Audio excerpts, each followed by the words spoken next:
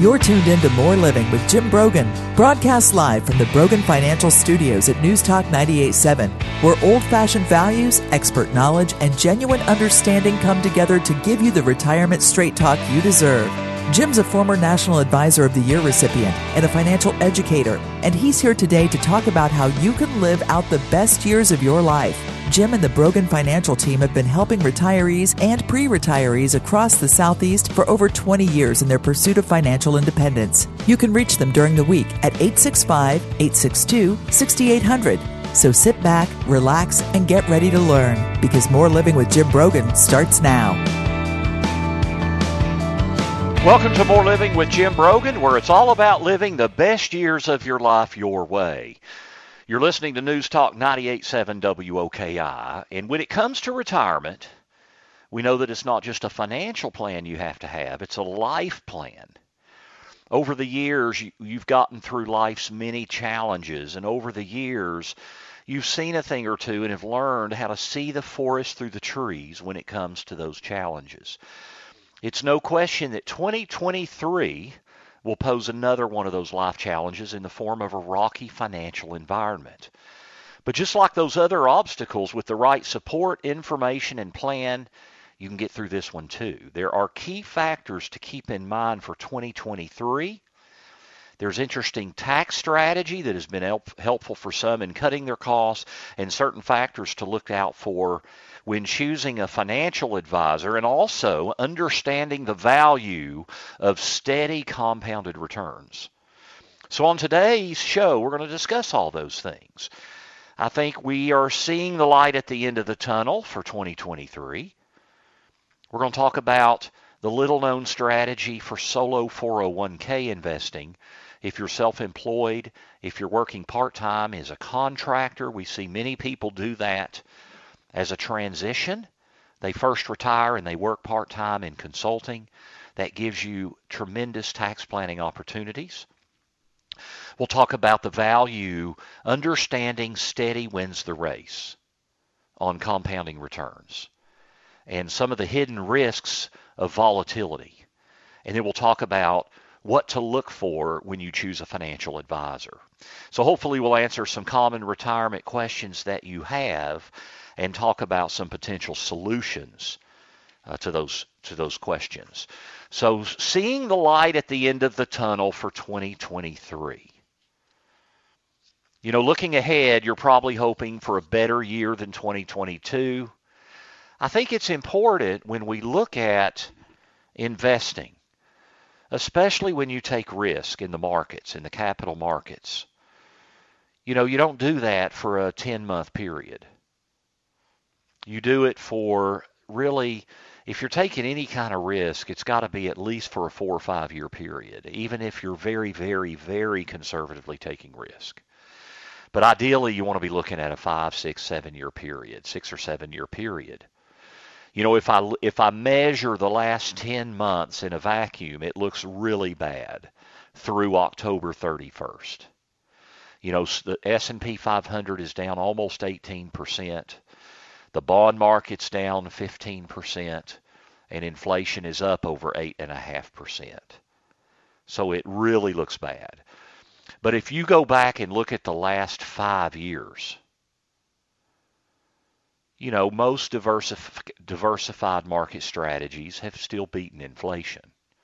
You know, inflation the last 5 years is around 4% per year. And remember, the last 5 years leading up to 2022 were largely very, very good in the stock market. Now, there was 1 year in there, I believe it was 2018, that was just slightly down. But for the most part, we had a huge rally. You know, it's not normal to have 20, 25% returns in a calendar year in the stock market. You know, we know you're not going to average that over time. So remember, you want to really look at rolling 5-year averages at a minimum. But the reality is 2022 has many of you worrying. It's easy to assume that not many were left untouched by this financial shakeup, especially those that are in or nearing retirement, as you become concerned about making your money last. But you know, the past will be in the past, And going forward, let's make sure to look at how we can get our finances back on track. Now, the Fed, of course, has met fairly recently. We've also got some new inflation numbers for October. And there are signs inflation is easing a little bit. The inflation number for October was just slightly lower than what was expected. And a lot of the speculation, the stock market has rallied some. The stock market, I think, is assuming that the Fed may reduce their interest rate increases due to the new inflation data. I do think that's presumptive. I think that's way too big of a leap. I think we need to see 3 or 4 months of consistent improvement in the inflation data to see the Fed really take a posture of being more accommodative, meaning not being so aggressive with hiking rates and with monetary policy. Most analysts are now predicting a half-point increase in December as it tackles the highest inflation in 4 decades. Food and energy push inflation to roughly over 5% year over year in September. The housing market is cooling down. Consumer savings rates are decreasing, and that's what the Fed's trying to do by raising rates. The job market has started to cool down, and wages, the increases in wages has started to rise more slowly than in previous months. And this is a big deal because wage inflation has been high, and I think that's why a lot of corporate profitability numbers have still been pretty good.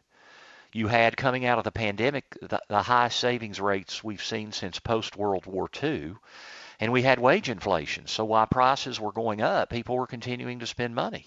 But now we're seeing wage inflation slow down. So consumption has remained relatively strong, given the savings that were built up during and before the pandemic and with credit card usage. So the economy is now in a tug of war between declining consumer purchasing power and the Fed's battle against inflation. But things are starting to show some signs that the actions of the Fed are going to start slowing down inflation. Now, what does this mean as we head into 2023? Some good things. Social Security benefits going up 8.7%. That's the largest cost of living increase in 40 years. So for those of you retired, you know that on a fixed income, that's a big deal.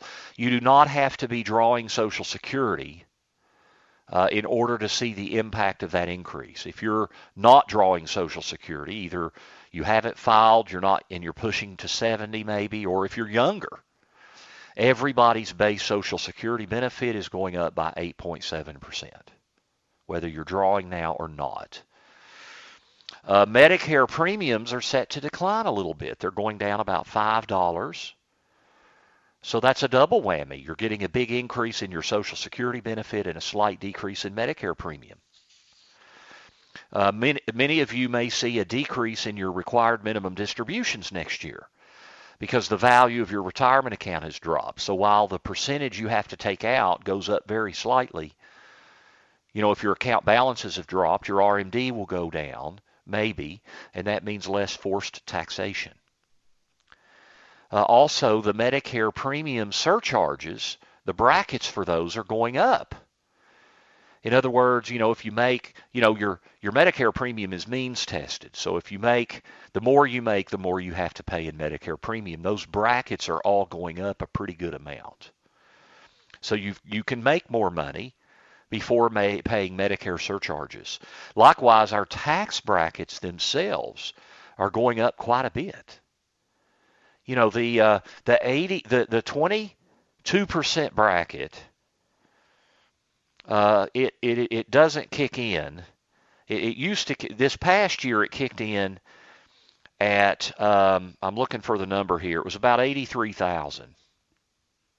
And next year it's not going to kick in till over 89,000. So that's an extra $6,000 you can have in income in 2023 and be taxed at 12% instead of 22%. Also, the standard deduction is going up. It's going up to $27,700 for joint filers And for single filers, it's going up to $13,850. That's almost a $1,000 increase per person. And the catch-up deduction, if you're 65 or older, you get an extra $1,500 per spouse now. So the standard deduction for married filers who are both over age 65 is now going to be $30,700. So all of this stuff gives us more planning opportunities. So when we come back, I want to talk a little bit more about that because there are some hidden benefits that we can plan for with our tax strategy. So stay with us. You're listening to More Living with Jim Brogan here on News Talk 98.7 WOKI.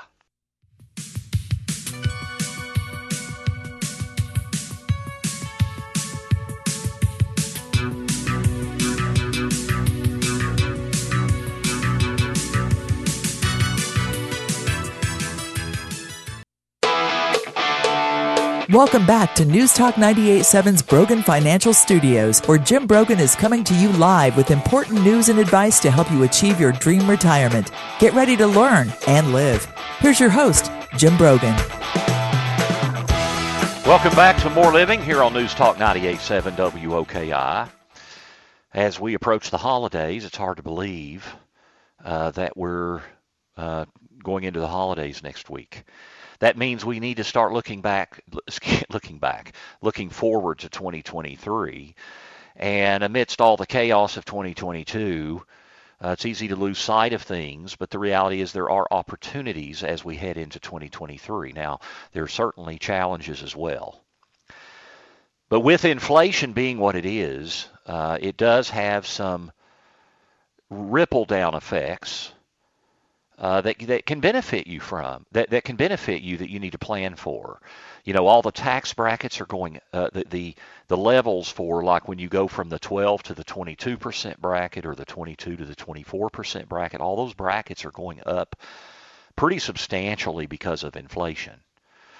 And the Medicare premium surcharges, the income limits are going up quite a bit. So there are additional planning opportunities with things like Roth conversion, realizing, you can now have more income and have some capital gains treatment potentially treated at a 0% tax rate. So there's a lot of opportunities that you should be looking at in preparation for 2023. Now, as we look at all of these issues, let's first look at, with the Fed raising rates, they're looking for an economy to start slowing down that's overheated. So who's going to blink first? Will the Fed slow their rates first? Will consumers slow down their purchasing first? I think the Fed, we've seen signs that maybe they'll raise the rate in December a half point and then kind of pause and see how this all affects the economy, because there's a lag, right? The Fed raises rates. It takes a little bit of time for that starting to affect the economic numbers.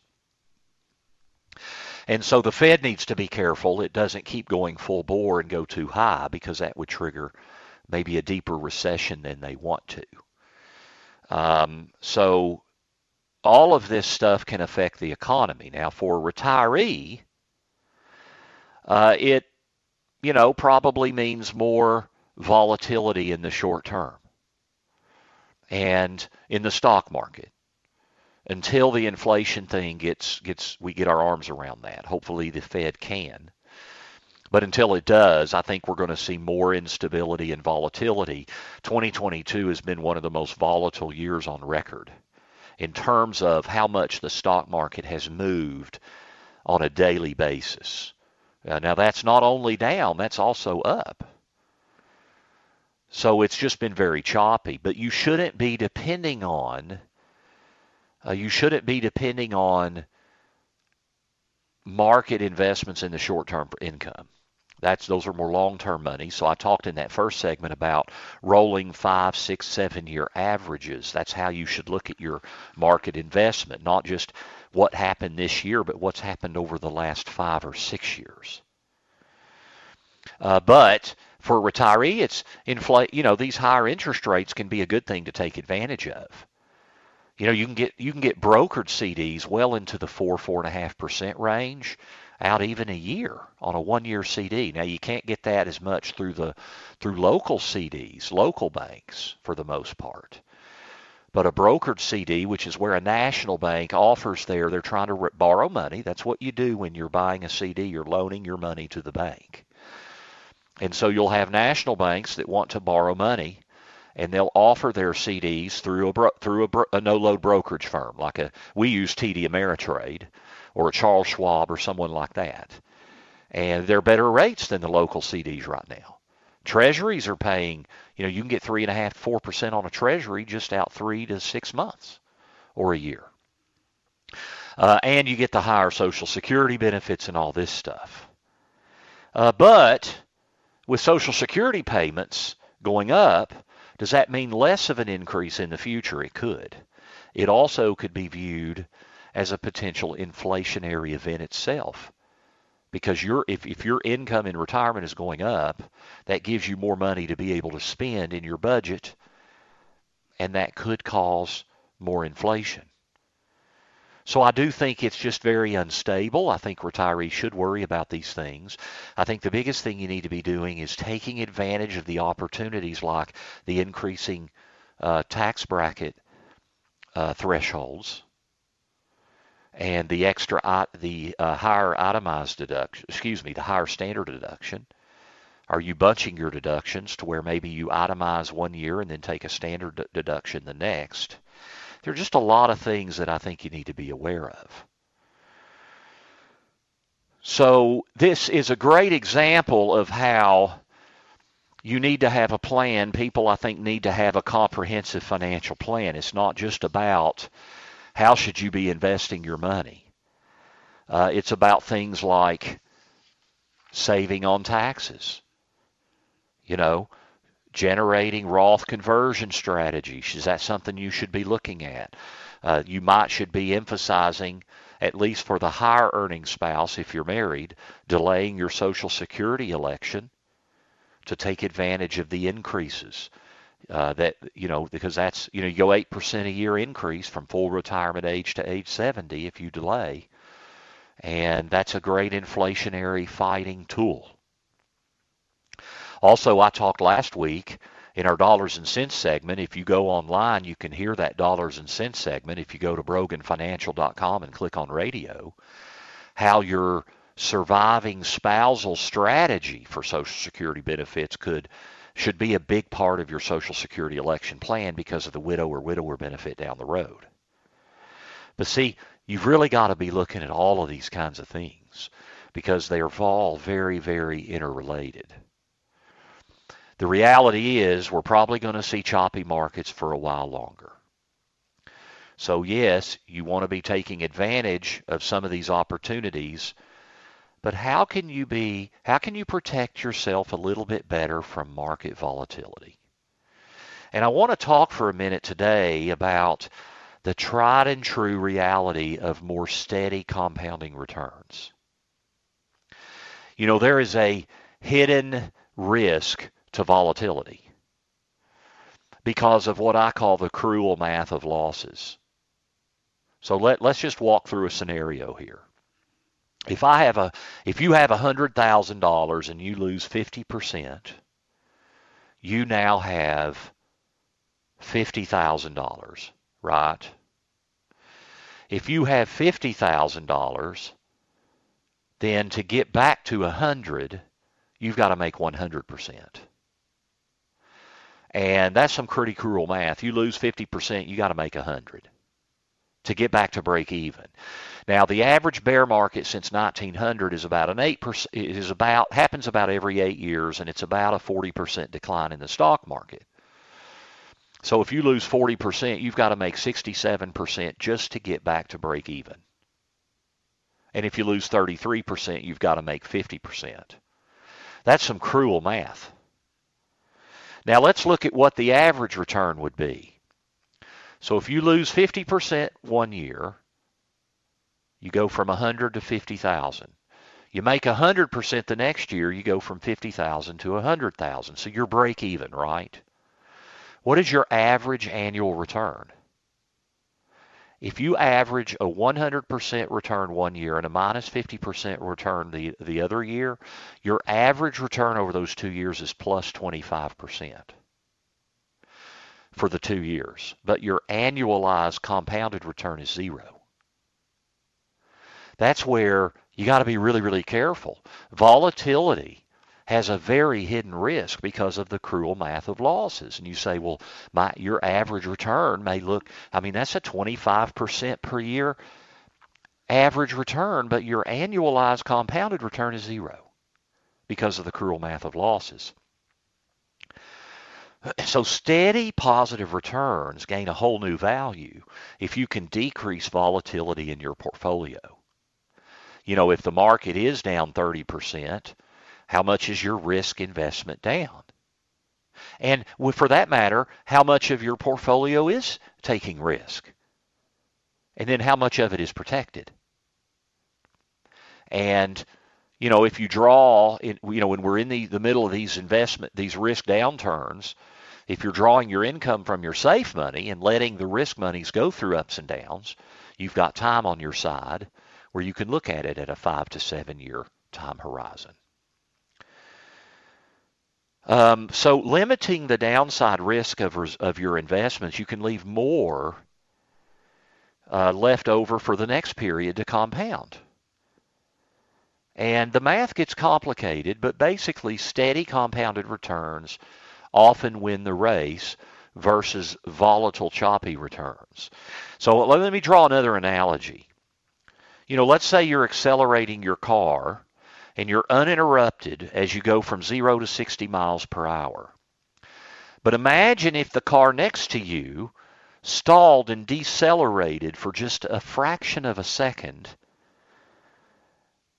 and the car beside you has now lagged behind you, but you're continuing to accelerate forward. That other car has to regain your acceleration level and is going to have to go even faster to catch up to you during that fraction of a second. By lagging behind, it took a whole lot more gain in order to catch back up to you. So the same applies to your finances in a compounding strategy. It's nearly impossible to speed up your returns only to get back to where you were. So steady Eddie wins the race. Now, markets are not steady Eddie, so it just means you've got to measure risk and reward in your portfolio. Investing is all about balancing risk and reward. We are going to have bear market busts in the future. I'm confident of that. I guess I can't guarantee that, but I'm pretty darn confident. But I'm also pretty darn confident we're going to have booming bull markets. So if you don't want to lose as much in the bear market because of the cruel math of losses and this problem with your car stuttering, then you're going to have more diversification in your portfolio that's not just in the stock market, that you have more things that if one thing zigs, another zags. So you have a balance of investments, that not everything is way down. But then what that means is when market booms and you don't have everything in the stock market, you're not going to make as much. But again, that smooths out your returns. So instead of having the extreme volatility, you've got a little bit more smoothness. So more the rolling hills of the Smoky Mountains rather than the stark peaks and valleys of the Rocky Mountains. And then your safe money, there are opportunities now with things like CDs and treasuries, fixed rate investments that can give you 4.5, sometimes even 5 or 5.5% over a 5-year term. So there's some pretty good things out there. Now, one other option is stocks that pay steady dividends. We've got approximately, and I'm estimating here, but in the S&P 500, which is 500 of the largest stocks in the U.S. market, there's about 50 or so that have increased their dividends every year for the last 25 years. That's pretty steady performance. So in other words, regardless of what's happening in the economy and the volatility and whatever's happening with their stock price potentially going down and up and down and up, they're continuing to increase dividends every year. So if you don't sell shares of that stock when it's down and you're continuing to draw the dividend, you're not realizing an investment loss unless you sell those shares. Now, you got to be careful with that. I'm not a fan of putting all of your income strategy in dividend yielding stocks, because then you've got in order to get the yield you may need for income, you've got all your money in individual stocks, or maybe in a fund that produces high stocks. But it can absolutely be part of a strategy for more stable income. Bottom line is, it's important to remember that steady often wins the race. Steady compounded returns year after year after year, where you reduce the volatility and don't experience that cruel math of losses. Now, when we come back from our next break, I want to talk about a hidden tax strategy as you approach retirement for those of you that may do consulting work part-time and are doing it as a self-employed individual, or if you are self-employed and do not have any employees, or what if you do have employees, I'm going to talk about a couple of hidden tax strategies that could really have an impact on your ability to save on taxes. So stay with us. This is More Living with Jim Brogan here on News Talk 98.7 WOKI.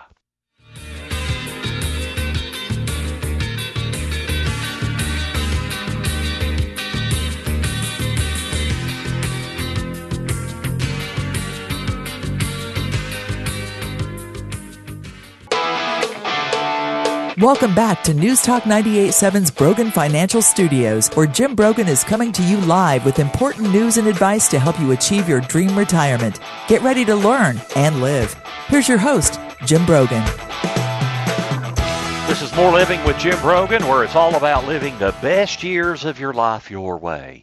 I'm excited as we head into this holiday season here at News Talk 98.7 WOKI. I hope you are too. Always remember, though, that we've got those around us that have lost loved ones and are having difficult times in the holidays. We want to keep them in our prayers and give them as much support as we possibly can. As I was wrapping up that segment on steady wins the race and the value of more stable compounded returns rather than volatile returns, and I talked about diversification, where you've got a lot of things in the portfolio, so if one thing zigs, another thing zags.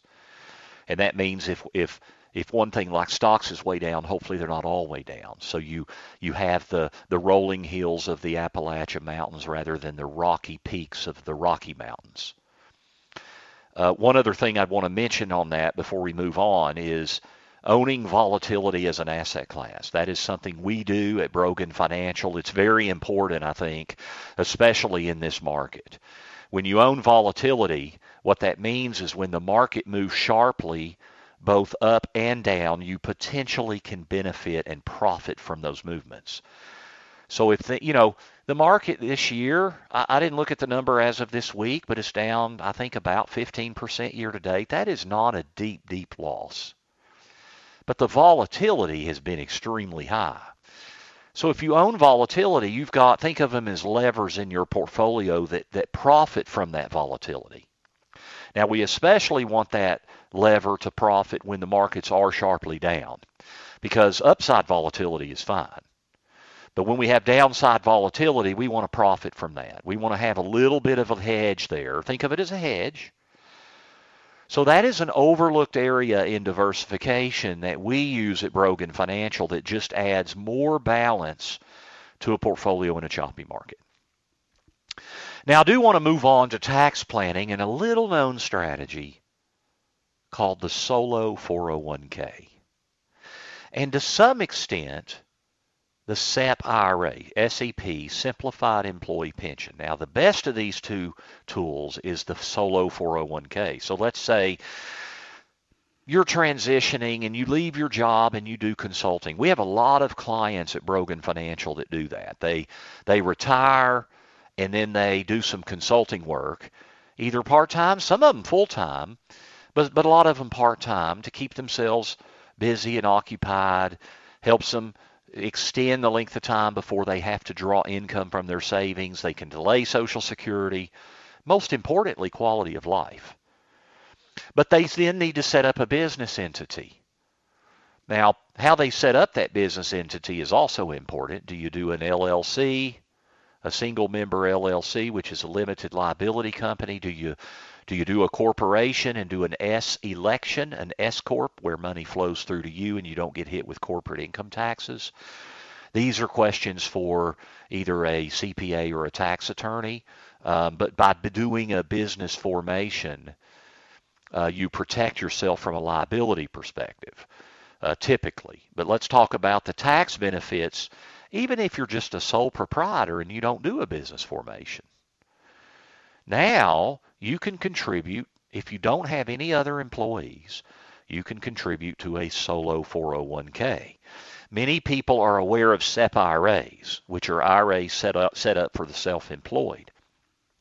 Because on an IRA for the self-employed, a SEP IRA, you can go up to over $60,000 if you're 50 years old or older this year. I think it's $61-ish thousand that you can contribute tax deductible.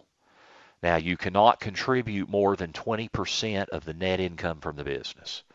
So income after expenses. So if your income is from business is $200,000 after expenses, you can only contribute $40,000 to a SEP IRA. And then you're capped. You know what? I said something wrong. With a SEP IRA, you do not get the catch-up provision. So it's more like $57,000, $58,000. You do not, let me repeat that because I misstated that. You do not get the catch-up provision for being 50 or older. So many people are aware of the SEP. You contribute 20% of that income from business. Now, on a solo 401k, though, you can contribute more quickly. And you are now eligible for the catch-up provision, which if you're over 50 is a $7,000 additional contribution you can make. If you're under 50, you can contribute another $6,000. Okay, so that's a big deal. You know, and you can get there more quickly because with a solo 401k, you can invest 100. Let's say you're 50 or older, you can invest 100% of your net income from business up to $27,000 in 2022. 100%. Then you can do 20% of anything over the $27,000 up to a maximum of well over $60,000. And it is tax deductible on your tax return. So a lot of people do a SEP IRA, but with a solo 401k, you know, I mean, if you're under age 50 and you make a whole lot of money from business, there's no real difference. But if you're either 50 or older or you're not well up over $300,000 of earnings, the solo 401k is a better opportunity to defer taxes and get more tax deductions. Now, you cannot have any employees. With a SEP IRA, you can have other employees, but you have to follow very strict rules from the government with either a SEP IRA or a simple IRA. The simple IRA, you don't have as much contribution ability. But the solo 401k, you're basically setting up a 401k for yourself, and it's not subject to some of the stringent rules that you have with a traditional 401k when you have multiple employees. There are no additional filing requirements until you get up over $250,000 account balances. So if you set up a solo 401k, I don't recommend rolling an existing plan into that because you really want to start fresh so you can stay under that $250,000 threshold because there are, at that point, additional filing requirements. Now, when we come back, I do want to talk about the things that you should seek out in a financial planner, a financial advisor, a wealth manager. So stay with us. You know, I've talked about all these things: tax planning, income planning, Social Security election, estate planning. There's some healthcare catastrophe. I've mentioned all these things. What are things to ask? What are things to look out for? What are levels of expertise to look for when you look for a financial advisor? So stay with us as you listen to More Living with Jim Brogan here on News Talk 98.7 WOKI.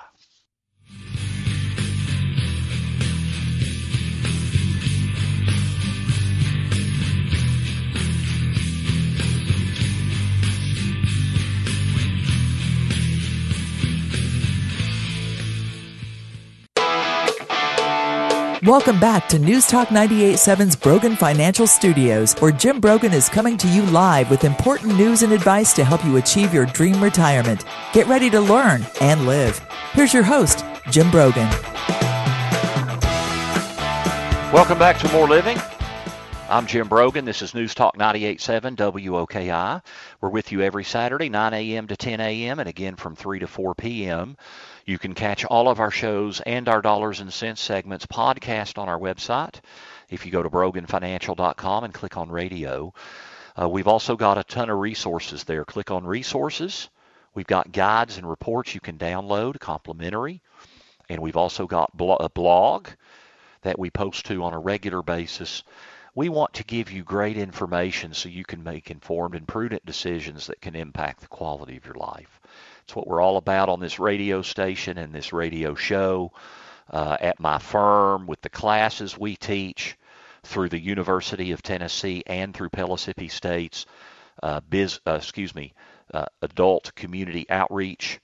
So with just a lot of opportunities to plug in and get great information to be able to make informed decisions. Now, what should you seek in a financial advisor? So one is, and I kind of alluded to this a minute ago, but make sure that they're a comprehensive planner.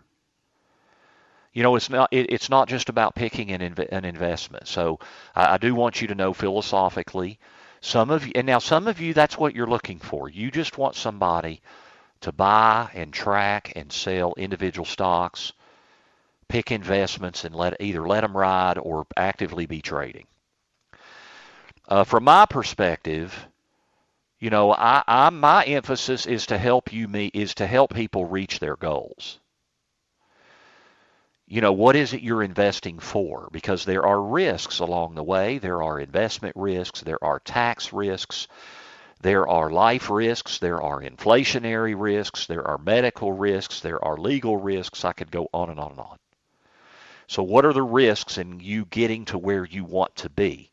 So I think a potential comprehensive advisor, you know, are they only talking about stocks and bonds, or do they focus on other aspects of your finances, like Social Security, income taxes, estate planning, income planning, healthcare issues? A comprehensive planner will help you develop a plan that looks at all aspects of your finances and covers your short-term and long-term goals and helps you achieve your goals. These advisors, you know, an advisor will ask you a lot of questions, the proper advisor. So when you go in for a first interview, it shouldn't be about the advisor telling you everything they can do. I mean, how can I do that if I don't know your situation? How can any advisor do that if they don't know your situation? So an advisor should be asking you a lot of questions about what you want to accomplish with your financial goals, both now and well into the future. And that would include things like legacy planning, things like charitable giving, unique expenses and risks that you may face. Someone who understands your hopes for the future, both now and when you're gone. And that type of planning will bring you a whole lot more value and help you navigate complicated financial decisions. Then the other thing I'll say is the financial advisor a fiduciary? Now, a fiduciary is a legal term, and it is the strongest responsibility one person or firm can have to another. It means that the fiduciary is legally and ethically required to make best decisions for their clients and will always put your needs first. In other words, they have to always act in your best interest. A fiduciary cannot recommend anything that does not benefit you. If there's a potential conflict of interest, the fiduciary must disclose that potential conflict to you. You know, that could be something as unique as an advisor profiting more from one investment than another. With a fiduciary, you know that the recommendations they are giving you, they're supposed to be coming from a place of good faith and legal and ethical duty. Now, I will back up for a minute. I think that, you know, you can have a pretty good understanding if somebody's a fiduciary from the way that they interview you and ask questions and relate to you. And that's important. Here's why I say that. I mean, on a monthly basis at least, we have issues in the financial industry that we learn about all over the country, where someone who is regulated as a fiduciary is breaking the rules. They are not acting as a fiduciary. They have done something that is either a conflict that was not disclosed, or they didn't manage and mitigate those conflicts properly, those kinds of things. And they had disciplinary enforcement actions against them by the securities industry. So just because you're working with someone who is regulated as a fiduciary doesn't mean that they're always acting as a fiduciary. They're supposed to. They're regulated and required to by law. But again, on almost a monthly basis, we hear of firms and advisors around the country who are breaking that fiduciary standard that are not supposed to be. So I think you can have a pretty good idea anyway, the way that an advisor relates to you. Are they selling you products, or are they helping you with solutions to meet your goals? Are they fee-based, or are they commission-based? Do they do better when you do better and don't make as much when you do worse, which is what a fee-based advisor does? Or do they sell you something on a commission and make money regardless? So the nature of the interview with an advisor will give you a lot of knowledge of, what they're looking for and how they're acting. Are they selling you something, or are they just helping you meet your goals and then getting compensated based on fees for the most part? Okay. Now, there can sometimes be, that doesn't mean that there aren't some things out there that could be products with a commission that you would never want to do. So please understand me. I'm not saying don't ever do anything that pays a commission to an advisor. I'm simply saying that it creates conflict of interest, and an advisor that is required to act as a fiduciary is not only required to disclose that potential conflict, they're also required to not allow that potential conflict to influence their recommendation to you. So for an example, I have colleagues around the country that do a lot of non-public REITs, non-public real estate trusts, and they're paid a commission on that. A real estate trust might be a company that invests in multifamily apartments throughout the Southeast, or even in an area of it could be even more specific like Nashville. But it's non-public. It's not a publicly traded entity, and most of those trade on commissions. There are some that are fee-based, but most charge on commissions. So that doesn't mean necessarily that you would never invest in something like that. It just means the advisor is required to disclose the conflict and then not allow that conflict to impact his or her recommendation to you. All right? So I think just the overall way an advisor interacts with you in an interview process will tell you a lot about where they're coming from. Are they acting as a fiduciary? Are they comprehensive and asking all the right questions and helping you meet your goals? Thank you for tuning in this week as we've discussed wealth, because greater wealth provides for more living so you can live the best years of your life your way. Please check out all of our resources online. You can go to broganfinancial.com and click on resources. You can also click on blog. You can also click on radio and hear all of our podcasts. Thank you to Riley for running the board. Thank you to Jill for helping produce the show. We're headed into Thanksgiving week. I hope you have a very, very blessed Thanksgiving week. We will be on the air next Saturday. Have a great weekend. This is More Living here on News Talk 98.7 WOKI. The views expressed by Jim Brogan and his guests are not that of Cumulus Media. Any discussion of financial, legal, and tax planning strategies is not intended to be individualized advice and is general in nature. Always consult with your advisor for advice specific to your needs. This program's content does not represent a recommendation of any particular security, strategy, or investment by Jim Brogan or Brogan Financial Incorporated.